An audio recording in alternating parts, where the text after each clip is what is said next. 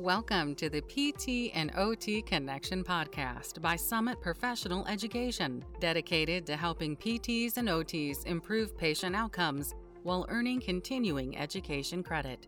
For information on earning CE credits for this podcast and satisfactory completion requirements for your state and profession, please go to summit-education.com or click the link of the course description in your podcast platform. Hello, my friends.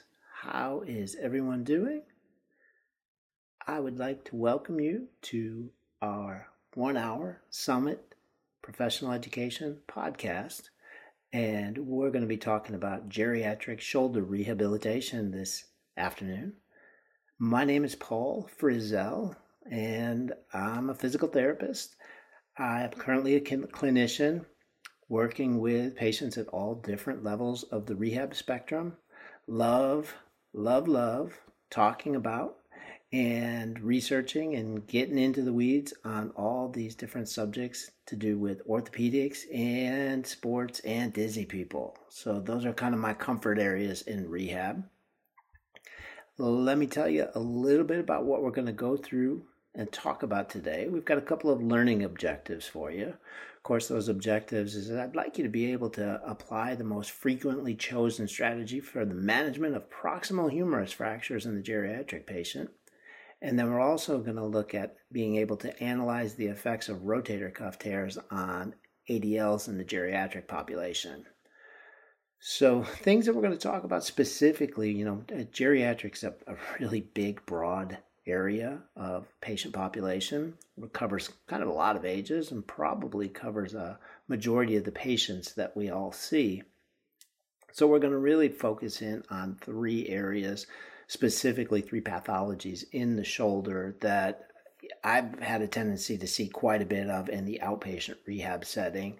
And, based on the statistics that are out there too, these are quite frequent issues that we encounter in the geriatric population. So we're going to talk specifically today about proximal humerus fractures, rotator cuff tears, and glenohumeral arthritis. And so we're going to try to examine some of the pathophysiology behind these specific presentations that we see in rehabilitation, help you get a little better understanding of what might bring somebody to the point where they've got one of these issues and then show up on our doorstep needing some help and some assistance. We're going to look at some of the mechanisms and also the population health consequences, specifically when we talk about proximal humerus fractures. These are really challenging injuries and happen quite often. And we're going to talk about the place for rehab specifically with these. We're going to look at rotator cuff tears. Lots and lots of information out there on these injuries, lots of surgeries that happen, lots of surgeries that don't happen.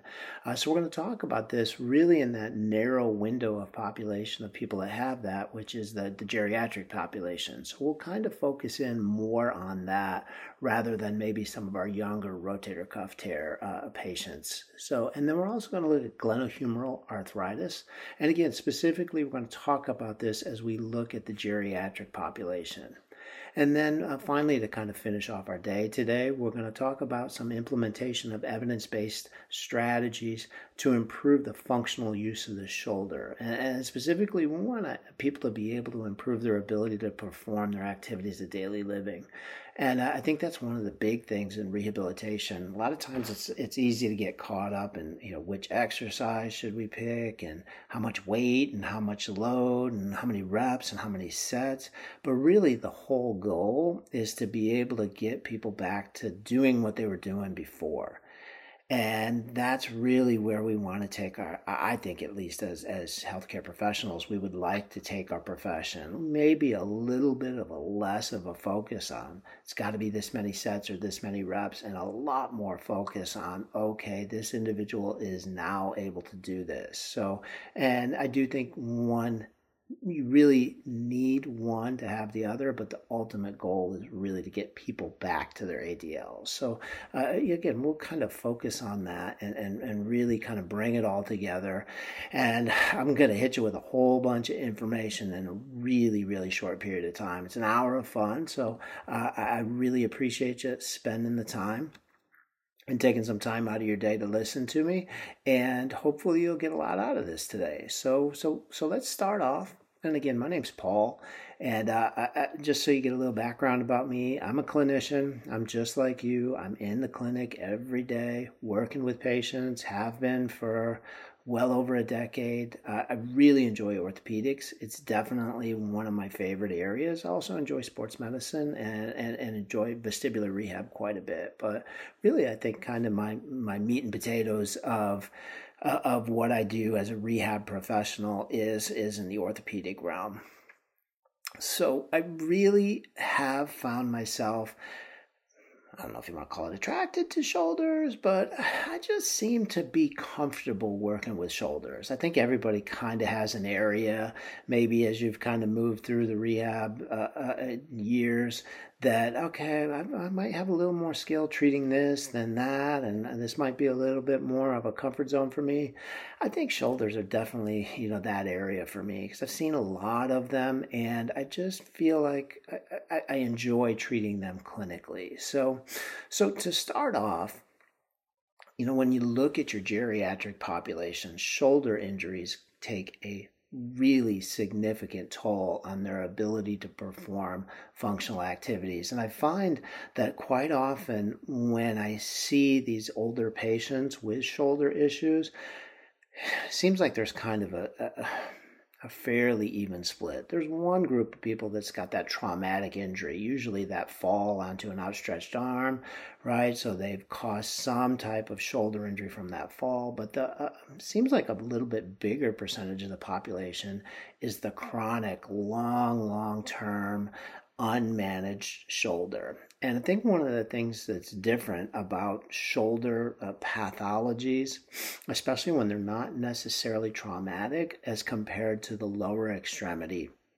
like knee osteoarthritis or hip osteoarthritis, you don't have the same loading and weight bearing as you do in the lower body going through the upper body. So it seems like, especially with things like osteoarthritis and rotator cuff tears, that you might have these things not really having been managed effectively or efficiently, either medically or surgically, for well before these individuals have ever started with you. So it's, like I said, it's been my experience. It's definitely a little different. A lot of times you're going to find in the lower body, knees and hips, that individuals, and I believe it has to do with just the loading that happens in the lower extremity, individuals, when they're prevented from walking, often immediately seek out medical treatment. But a great deal of times I've found that people with shoulder issues kind of just have a tendency to deal with them for a lot longer, which can make it really, really difficult in that management process. But first, before we get too far into the weeds there, I'm gonna reel myself back in, because I do that every once in a while. I get off in the weeds. So I'm gonna reel myself back in now, and let's jump right in and let's start talking about these specific pathologies. We're gonna start off and we're gonna talk about proximal humerus fractures. Proximal humerus fractures should be fairly obvious on the pathophysiology of these guys, right? The pathophysiology is quite often it's a fall onto an outstretched arm. I have had more than my fair share of what I call the dog leash injuries, which is where, and it seems to have been a strikingly similar type of population that has this dog leash injury, which is where you have you have an older, generally smaller, thin-boned female out walking a very large dog, or much larger than that person probably has the ability to walk, and the dog runs chasing something, squirrels, other dogs, anything that it feels like it needs to chase, and you get that traction injury that causes the proximal humerus fracture. So that's a much different one than the fall onto an outstretched arm, right? Because that's a compression, but that I've had more than a couple of the dog leash injuries. Again, still a proximal humerus fracture, but much different mechanism of injury. And definitely can present maybe a little bit differently in the rehab process. So, when we look, and we're talking about some of the statistics that go along with proximal humerus fractures, following the distal radius and the vertebrae, the proximal humerus is the third most common osteoporotic fracture. So again, like I mentioned there, a lot of times what I've seen with my proximal humerus fractures is they have a tendency to be geriatric, fall onto an outstretched arm, or the dog leash injury, and they have a tendency to be thin boned. And again, when you look at the statistics, that's supported in the statistics, noting that it's the third most common osteoporotic fracture. Proximal humerus fracture management in patients over 65. And this I find to be really, really interesting because you do see this a lot of times in the literature. I think we always think that, by this time, everything's set in stone, everything's easy, and there's all the evidence there. But really, when you look at the literature that's out there, the management of proximal humerus fractures still pretty well debated. But a vast majority of the time, you're going to see these individuals managed non-operatively, right? So, and usually the most frequently non-operatively managed proximal humerus fracture is the minimally displaced fracture, right? So these are the ones that a vast majority of the time we're going to see in rehab. They will not necessarily have had an ORIF. They won't have had a reverse shoulder. They're going to be maybe in a sling. They may have limited loading. I've seen a couple of different types of slings that are used depending on the physician that treats them. But again, a majority of your proximal humerus fractures are going to be recommended to be managed non-operatively. So again, for rehab professionals, we should realize this is definitely a group we want to have our skill sets really, really well sharpened, because a majority of the time they're going to end up with us. This is not an injury that you can just leave alone. A lot of times what you find is with these individuals, you may see them recommended to physical therapy or rehabilitation or occupational therapy very early, right, well before the fracture is healed, because there is definitely, I've gotten some feedback, some fears about frozen shoulders. So definitely these are individuals that we're going to see. And again, we really want to have our skill sets wired tight, because it's still going to be, I don't want to call it a touchy situation, but you may not see a fully healed fracture coming to you. You may still see them with still that fracture in the healing process, but still being presenting to rehab because they want to prevent the onset of a frozen shoulder.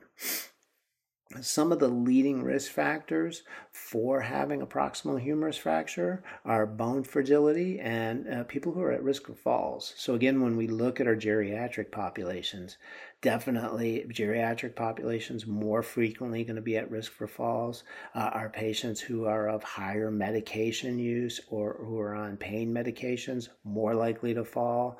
So you can see where that geriatric population definitely has a much higher risk for this injury. And around 85, I believe it's 85% of these injuries occur in people that are over 50 years old, right? So, and that's me. I'll be honest with you guys. I don't like to think of myself as geriatric, but I'm coming up on it really, really fast. And it's kind of frightening because now I'm jumping into these new populations that I don't necessarily know if I don't have a choice, but I'm not all that happy about being there. But I digress. Let's move back because I'm kind of spinning out there.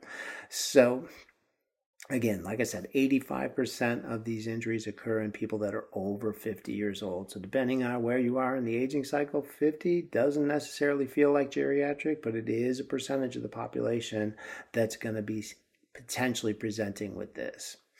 And when we look at this area for the proximal humerus from an anatomical standpoint, it's the second most commonly affected joint in the body by osteonecrosis. And, that is definitely has to do with the potentially fragile vascular feed into that area.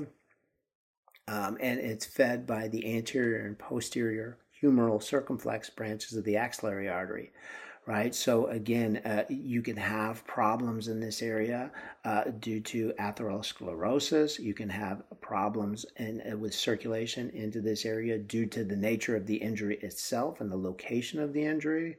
So, but definitely this is an area that is affected, and the second most commonly affected joint in the body by osteonecrosis. When we look a little further into the anatomy in that proximal humerus, the glenohumeral joint, we should know that's stabilized by multiple structures, both static and dynamic structures. Some of the static structures include the ligaments, the joint capsule and the labrum, and the architecture of the joint itself. The rotator cuff and the deltoid are your primary dynamic stabilizers of the glenohumeral joint. And, when we look at the anatomy involved in proximal humerus fractures, we talked a little bit about some of the vascular structures. Of course, the musculature can be affected as well as the ligaments or the labrum, but also there can be neural injury that occurs. And the statistics on this one, about 67% of people with low energy proximal humerus fracture sustain some kind of a neural injury. Most commonly injured nerves in this specific pathology include the axillary nerve, suprascapular nerve, radial, musculocutaneous, median, and ulnar nerves. And that's in a descending order. So your most frequent is going to be the axillary, followed by suprascapular, then radial, musculocutaneous, median, and then ulnar nerves. So again, when we look at the proximal humerus fracture, there's definitely some specific things I think it's very helpful to know from a statistical standpoint who we're most likely to see. The ages affected, again, 50 and up. Pretty big percentage of the population. Your people that are most at risk, people who are potential for falling, and with thin bone frames or thin bone structures. Let's move on a little bit to talk more about rotator cuff tears, or the rotary cup as it's so nicely called by a patient I had just this evening. So the rotary cup, I'm still trying to figure out where they get that from, but again, I'm digressing. So let's move into talking about it. And I think probably many of us have heard these statistics about rotator cuff tears, but I always like going over them because I'm actually fascinated by it. Rotator cuff tears have been found to be present in over 50% of individuals that are over 60 years of age. The size of the rotator cuff tear, because I think this is the thing that at least patients really want to emphasize this. It hurts a lot, so it must be a really huge tear. Well, the literature shows us the size of the tear, and specifically when we look at rotator cuffs, has not been found to correlate to pain levels. So patients can be in a lot of pain. It doesn't necessarily always correlate to the level of soft tissue damage. Right? I've had patients with full thickness rotator cuff tears, and I'm sure you all have too, little to no pain at all. So it's important for us to recognize that just because a patient has a lot of pain, it's not going to necessarily correlate to severity of injury. Sometimes it does. It's important not to overlook it, but try not to let it bias your opinion and perspective as you're going through. Large rotator cuff tears, and one of the things that happens with rotator cuff tears, especially degenerative rotator cuff tears, is what they note, especially when you look at it on imaging, a rotator cuff starts to get fatty infiltrate in the muscle, and I've always heard of this. You can think of a really well marbled steak as an example of fatty infiltrate in a muscle. So when fat starts to infiltrate in a muscle, it loses its ability to generate force as well as its contractile capacity. And when we look at our older patients who have a lot of fatty infiltration into these larger rotator cuff tears, into the leftover segments, that's going to have a tendency for those tears to retract further. And although a large rotator cuff tear may not necessarily always cause large amounts of pain, a large rotator cuff tear does increase the difficulty to repair that structure. So that may be a reason that a rotator cuff repair surgery is not opted for if the rotator cuff tear is too large. There are definitely some factors that increase the likelihood of having a rotator cuff tear. The primary one is age, right? The older you get, the more likely you are to have some type of a rotator cuff tear. Also, higher body mass index, involvement of the dominant shoulder. So if you're right-handed, your right shoulder is more likely to have a rotator cuff tear. And these are independent factors that are associated with increased likelihood of rotator cuff tears.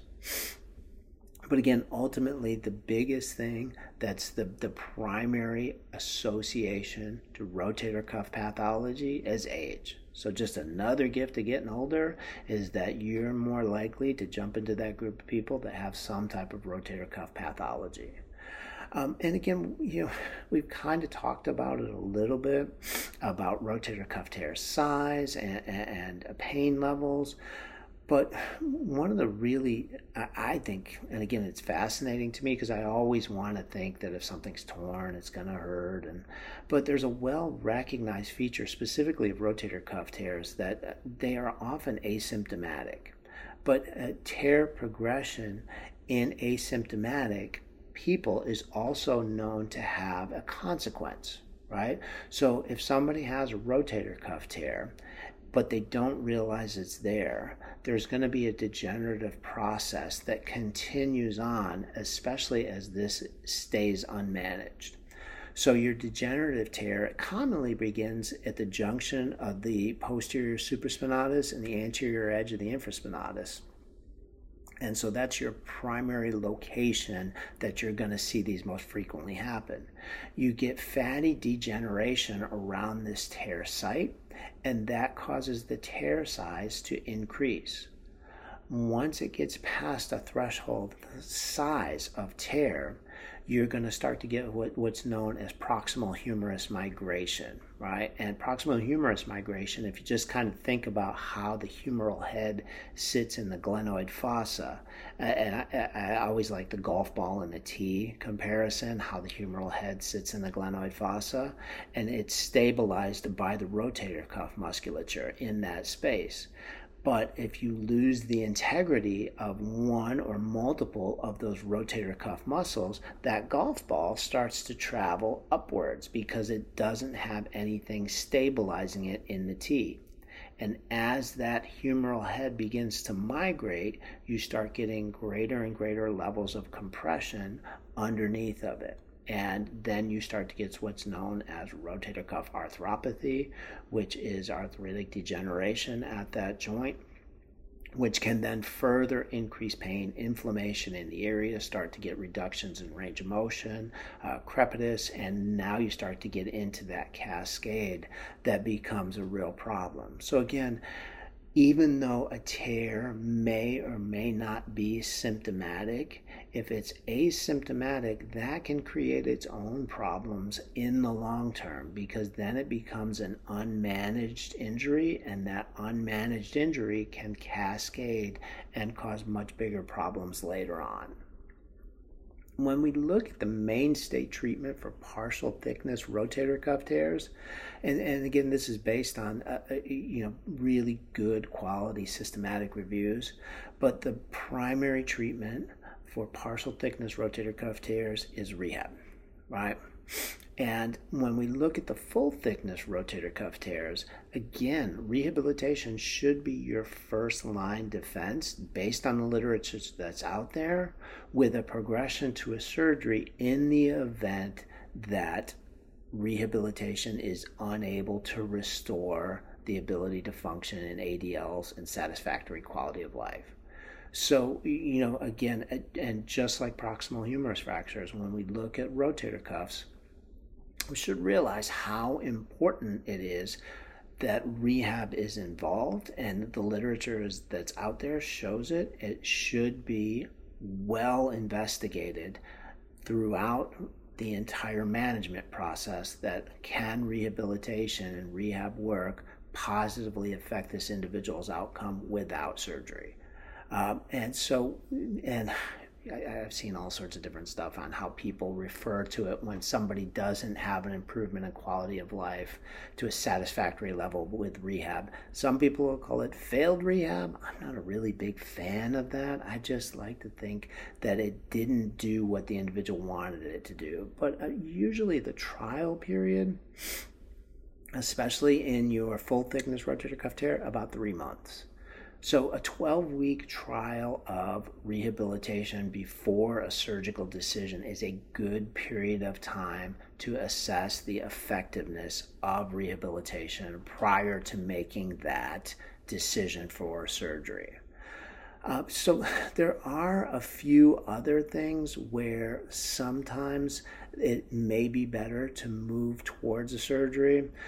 Your acute traumatic tears a lot of times are going to have more likely surgical management in the earlier phases, and a lot of times that's going to be your individual that slips and falls, like slip and fall on the ice, lands on the elbow, fall onto an outstretched hand, sports-related injury, motor vehicle accident. These may have earlier surgical interventions. Patients of younger ages. So younger age patients may opt to go to surgery earlier.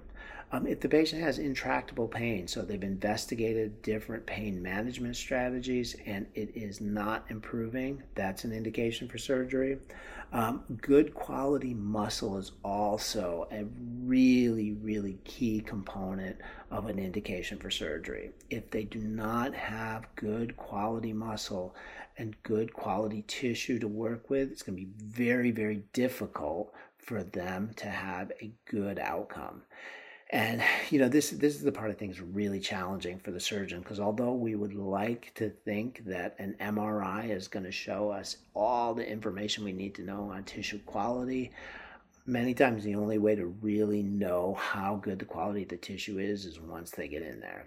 So, and again, it's important for me not to understate how challenging of a job it is for surgeons to be able to go through and make that right decision. But definitely as rehab professionals, we want to know where our space is. And our space is extremely important in managing rotator cuff tears, both conservative and then post-surgery. So finally, let's talk a little bit more about glenohumeral osteoarthritis, because it's definitely an area that I think is going to be a good piece to talk to and bring everything together from the first part of the course. So let's talk a little bit more now about glenohumeral osteoarthritis. Definitely something that we should all be pretty familiar with. Osteoarthritis, it is something that affects a vast majority of individuals. It's characterized by a progressive loss of the cartilage, the articular cartilage that covers the bone. You get a new bone formation, right, which is these osteophytes.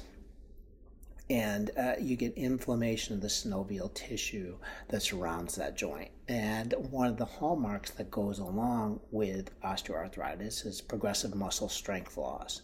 So also what you're going to see, especially in the shoulder glenohumeral joint that's been affected by osteoarthritis, you're usually going to see a lot of atrophy compared to the contralateral side of the deltoid muscles, the scapular musculature, the whole shoulder complex itself compared to the contralateral side should demonstrate some pretty noticeable and visible muscle atrophy compared to that contralateral side. Osteoarthritis, the gold standard for diagnosing osteoarthritis is just a plain film radiograph. And that gives a very nice picture of joint space. Can also potentially show some cartilage damage. And so it definitely is a very inexpensive way and a quick way to start helping you in that diagnostic process.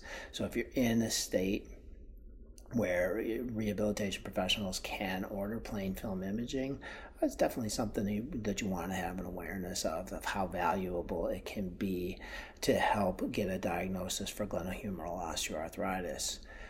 So, and when we look at imaging, although our patients will have us believe that if you have a picture of it, you're going to know exactly what's going on, as we know, it's not always that case.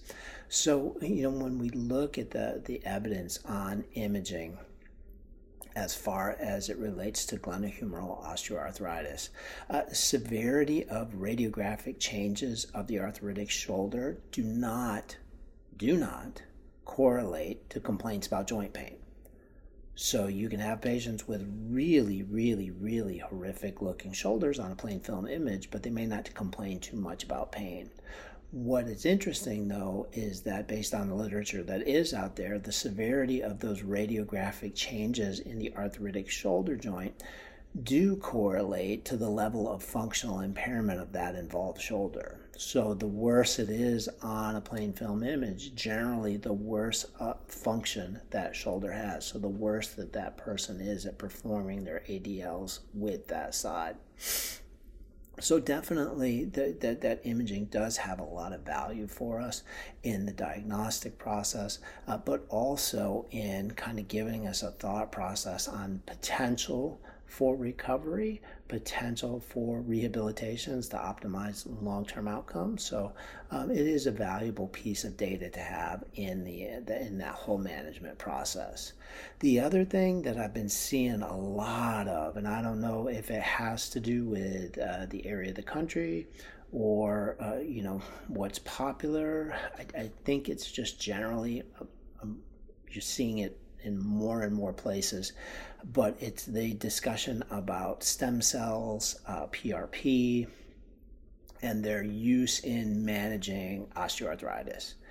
And right now, as far as literature goes, there is no literature out there that really demonstrates the effectiveness of PRP stem cells, or these are all kind of collectively known as orthobiologics. So there's no really good high quality studies out there that demonstrate that these orthobiologics are going to have a really high level of efficacy and positive effect in managing patients who have that glenohumeral osteoarthritis. So it is something I do get a lot of questions about.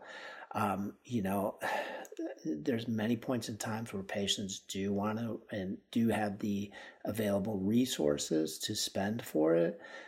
And, that's what I'll tell them, that the research isn't out there to support it. However, I do understand you're wanting to investigate all potential treatments before opting for a surgical intervention, but there just isn't the literature out there. So yeah, when we look at glenohumeral osteoarthritis, there's some very interesting stuff. Like I said, as far as radiographic images of the shoulder, it does correlate. The more damage on radiograph, the lower level of function the individual has. And some of the things that do show correlations besides the level of severity of radiographic image and function of the shoulder is also patients who have diabetes, right? With glenohumeral osteoarthritis have a tendency to have higher pain scores than patients who have glenohumeral osteoarthritis who do not have diabetes.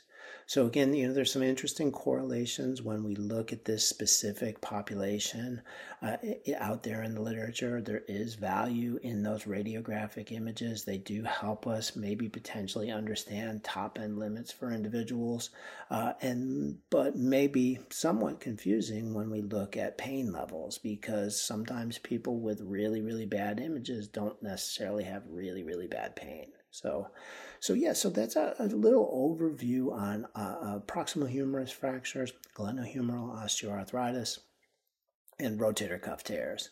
So now let's kind of move into really what is probably much more interesting for everybody, and is really, kind of what we are all in the business that we're in of rehabilitation. So when we look at rehabilitation, it's really important, and again, especially when we look at the shoulder, we want to consider how important it is to understand numbers that are necessary for functional activities of daily living, right? Ranges of motion. Also, it's important to recognize loading forces that may occur during day-to-day activities. So, and these will help us to better delineate when people are able to reach milestones. We can use these as objective measures.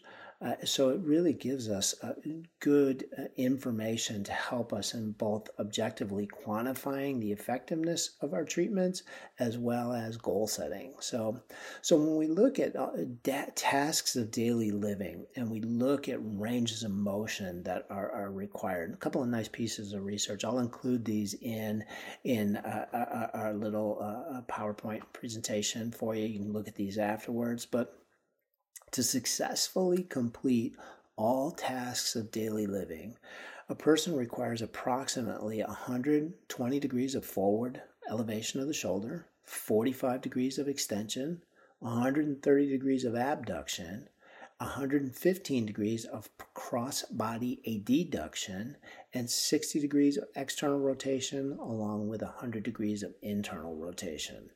So although that's seems like really high numbers compared to the overall range that's available at the shoulder, it still leaves us with quite a bit of wiggle room. So when we look at our activities of daily living, these numbers can be really, really helpful for us. Again, for goal setting, also to see where somebody's starting at versus where we would like to get them to. When we start looking at loading forces, and again, specifically when we look at the glenohumeral joint, I think this is a really important piece of information to know and to understand, because it can help us as we're prescribing our different interventions to know how much loads are actually happening, and then also how much loading tolerance somebody needs to be able to perform these activities. And again, earlier I said I think a lot of times the shoulder joint has a tendency to get kind of pushed back because we're not using it in the same way that we use the hip and the knee. And that may cause us to think, well, of course, there's probably not as much contact forces at the shoulder joint as at the hip or at the knee. But, there was, again, another nice piece of research that I'll make sure is included in any follow-up information that we have from this podcast. But when we look at different glenohumeral contact forces, and we look at kind of basic functional types of activities. Really nice piece of research went through and took a look at this, and I'm going to pull this one up really, really quick so I can make sure that I get the authors right. Give me 1 second there. Yeah, and this study is a study out of Clinical Biomechanics, and from 2018, so not too bad, right? Pretty close. And it's called Analysis of Shoulder Compressive and Shear Forces During Functional Activities of Daily Life. So they did a really, really nice job about examining a lot of these different types of activities. So what they found when they looked specifically at glenohumeral contact forces, and they did this by body weight percentages, which I thought was great. And so they took a 10 kilogram suitcase, lifting it laterally, and they found that creates about 240% of body weight forces up on the glenohumeral joint, right? So that's a lot of load, right? For a 10 kilogram suitcase moved laterally. 10 kilograms, about 20 pounds. So, that's not that heavy of an object, really, in the big picture, especially if you're somebody that travels or somebody that's carrying groceries in from the house, right? So a 240% of body weight contact force is created at the glenohumeral joint with that load.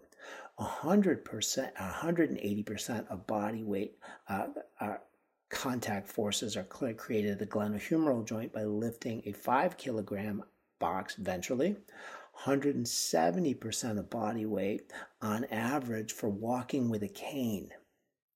So, which I thought was just fascinating, right? Because we try to get our patients to use a cane to help offload the contralateral lower extremity, but a lot of times we may forget how much load it's creating on that contralateral shoulder joint. And if you have somebody that's got an arthritic shoulder joint, it would make sense that this really lights them up if they're using a cane on that side. So Glenohumeral contact forces for hammering a nail, 70% of body weight. So are individuals who are still active and doing things, absolutely, this may be a task that they've tried to do. For hair combing, right? 65% of body weight, glenohumeral contact forces with combing your hair. And steering a car, 40% body weight in glenohumeral contact forces. So really, when we look at this, and I think it's very easy to underestimate how much load that joint has to tolerate. And one final piece that they did find in there, they found body weight contact forces at the glenohumeral joint ranging from 23% to up to 75% of body weight in activities that included feeding, personal hygiene, and lifting everyday objects. So really, again, the whole point of knowing numbers like that isn't necessarily to pull that information off the top of your head and give it to a patient. It's more for the clinician to understand, I really am creating a lot of loading forces for this individual when they go home and do these day-to-day activities, which could explain why they come back in so lit up. And I also need to help them build up the tolerance to be able to handle those types of loading forces with my rehab interventions, which is where I find that it can be just as harmful to underdose strengthening exercise as it can be to overshoot. In fact, for me as a clinician, I'm more concerned about underdosing people because there is such a high level of need for loading tolerance with these day-to-day activities. So yeah, I think when we look at those types of literature and that type of information, it becomes really, really helpful for us to understand where that literature can be applied for us as a clinician, and then what does it mean in the big picture for our interventions and the importance of our rehab interventions in helping that patient return to function. Okay, so looking into some of these specific pathologies, when we look at proximal humerus fractures, we talked about the importance of rehabilitation and how a majority of individuals who have a proximal humerus fracture are going to do rehab as their primary management strategy, right? Not surgery, but they're going to do rehab.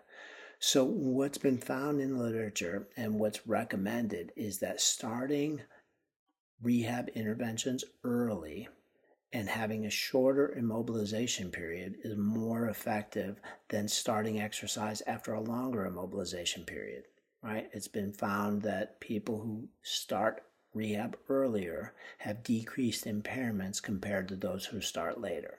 So again, for us, this is, I think, where it really takes a good clinical skill set to manage individuals who are coming to us because they may still have several different things that are affecting them. Pain, fear avoidance, kinesiophobia, especially when it's that early. They don't necessarily have complete fracture healing. So we have to be really careful and cautious with our selection of interventions. Things that I like to do, obviously manual therapy can be very important in those early phases. Gentle soft tissue work, as well as passive range of motion at the elbow, wrist, shoulder. Working on the scapular musculature can be really, really valuable. It can be difficult to get patients into the positions that they need to get into to do some of our traditional exercises. I know I've had a lot of problems where patients can't necessarily lay in prone. So you may have to do a lot of manual work with scapular retraction. You can have them doing that in sitting, having them hold their elbow with the contralateral side, and then you give manual pressure as they do scapular retraction. So that's an option, especially if they're not necessarily comfortable going into side lying or prone to do scapular retractions. Lots and lots of grip strengthening. So lots of grip putty, very effective way to start working on rotator cuff muscles, shoulder elevation, so upper traps, fantastic to work with. A lot of contralateral strengthening, right? So strengthening on the side that's opposite of the side that was injured. Shoulder work, fantastic. Deep neck flexors, very, very good. Shoulder and upper thoracic mobility, or I should say upper thoracic mobility with some gentle trunk extensions. So again, the idea is with that proximal humerus fracture, one, you're trying to reduce range of motion and functional loss. You're trying to reduce the amount of muscle atrophy that's going to happen. Generally, I wouldn't even consider starting gentle isometrics until you've got full clearance from the physician to start isometrics at the shoulder complex, especially because that's going to be a glenohumeral focused intervention that's going to create load through that fracture. But again, your scapular retractions and elevation, those are going to be within your ranges. Elbow flexion and extension can be used. Gentle resistance based on the individual and how they're presenting. They may just have to start with gravity, though, as the primary type of resistance. Gradually, as they get better and further and deeper into the healing process, you can begin to work into active assisted ranges of motion with maybe our more traditional pulleys. If you do have the ability to access aquatic therapy can be a really nice way to begin getting some gentle motion through the shoulder in a little safer environment for many people. They may feel more comfortable. So aquatic therapy can be a nice way to begin introducing gentle loads and gentle ranges of motion. So those are fantastic ways to start introducing that. When we start looking at rotator cuff tears, again, when we look at rotator cuff tears, one of the things that's going to be really a hallmark with these is pain. And we did talk about earlier how tear size doesn't necessarily always correlate to pain levels. So this is an important piece of the puzzle for us as clinicians to realize and to recognize that pain control is going to be a really, really important component for us to be able to implement our treatment strategies with these individuals successfully. So, many times if patients are coming in and they're in that much pain that you can't do manual therapy, collaboration with the referring practitioner can be really helpful. This is where, and again, there's a lot of discussion on this at this point, because what you do see a big movement away from is the use of corticosteroids. But in these cases, a lot of times corticosteroid injection can be a first-line treatment and an effective way to manage pain. The idea is the risk-reward worth it? I don't know that there's as much information, and research does not necessarily show as good of short-term outcomes in pain management with the use of PRPs or orthobiologics compared to corticosteroids. So, that pain control in that early phase, really, really important. That allows us to begin implementing our treatment strategies. I have found a lot of times with my patients with rotator cuff tears, a lot more difficult to do passive ranges. There's a lot of tendency towards muscle guarding.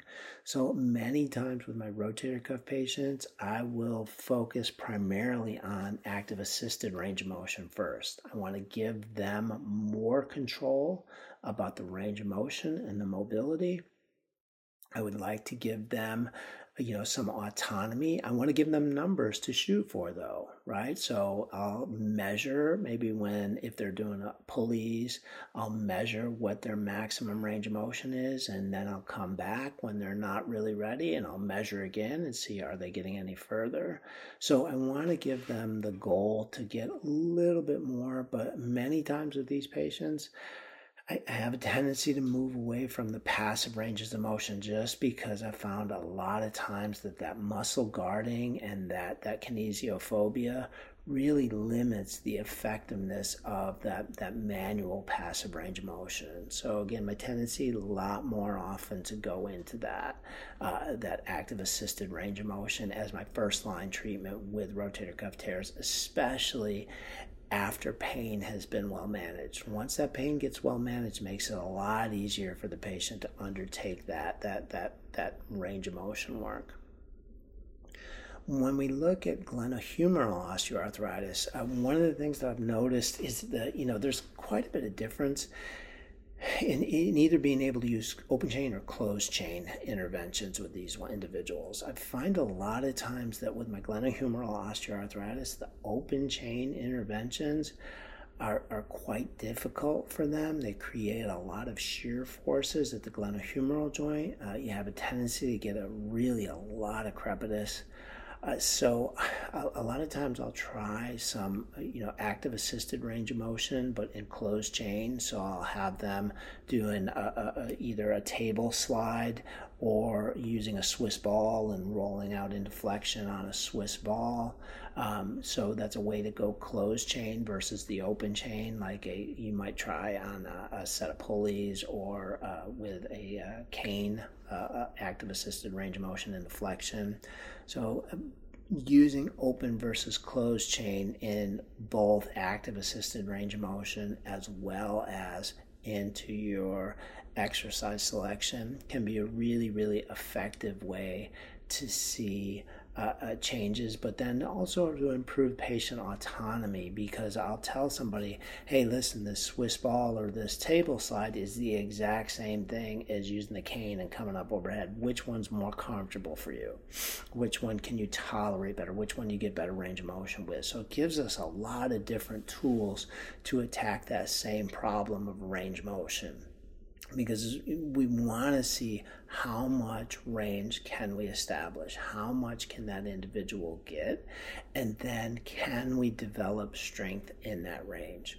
With my patients that have, and this is something that I have seen also, concomitant rotator cuff tears with glenohumeral osteoarthritis, a lot of times you're going to see a maximum threshold that they can tolerate. They are not necessarily going to be able to build up that strength level to the same amount.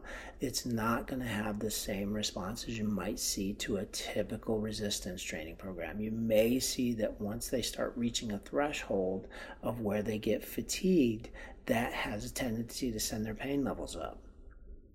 So with these individuals, I've found myself a lot of times not necessarily trying to push at the same levels of progression for strength, but I may try to push more for progression of strength endurance, right? So because they just don't necessarily have that same loading tolerance. There's also a lot of times where they see the weight and they see that it's heavier and they get apprehensive and they may talk themselves out of it, right? So seeing, okay, can we try this many today? Can we try this many today? Rather than always pushing the weight up. I find that's sometimes a nice way to move around some of the kinesiophobia that I encounter with individuals when they've got these types of pathologies. So looking at, how much strength that's required for these day-to-day activities and these functional activities. We've got that, your basic selection of exercises that are kind of, I'd say, in everybody's handbook, your sideline external rotations, your TheraBands where you're doing external, internal rotation. All of these different functional or all of these different exercise activities are really great. They can potentially build up strength. They can potentially be tools to help manage pain, but we want to see, do they improve function? So that's for us as clinicians where we really want to make sure that we're integrating those functional activities. If the problem is walking with a cane and they have pain with walking with a cane, can we build up intolerance and endurance for that? Can we try to make some modifications to it, maybe ergonomic modifications? Can we start building up strength of the tricep and the forearm flexors and the wrist extensors to help potentially offload some of the shoulder joint? So again, looking down into the rest of the arm beyond just the shoulder joint. Upper trapezius work, it's probably one of my favorite areas, and I'm always amazed that I think it's the only muscle group that I've ever seen in rehabilitation where I've heard rehabilitation professionals say, oh, you don't need to strengthen it all, it's fine. In fact, it's too tight. It's the only muscle that I've ever heard people say that gravity is enough to keep it strong, and that gravity makes it too strong and too tight. upper trapezius strengthening is extremely important for shoulder health and for shoulder strength and to stabilize the scapula and to attenuate force loading, right? It forms a force couple with the serratus.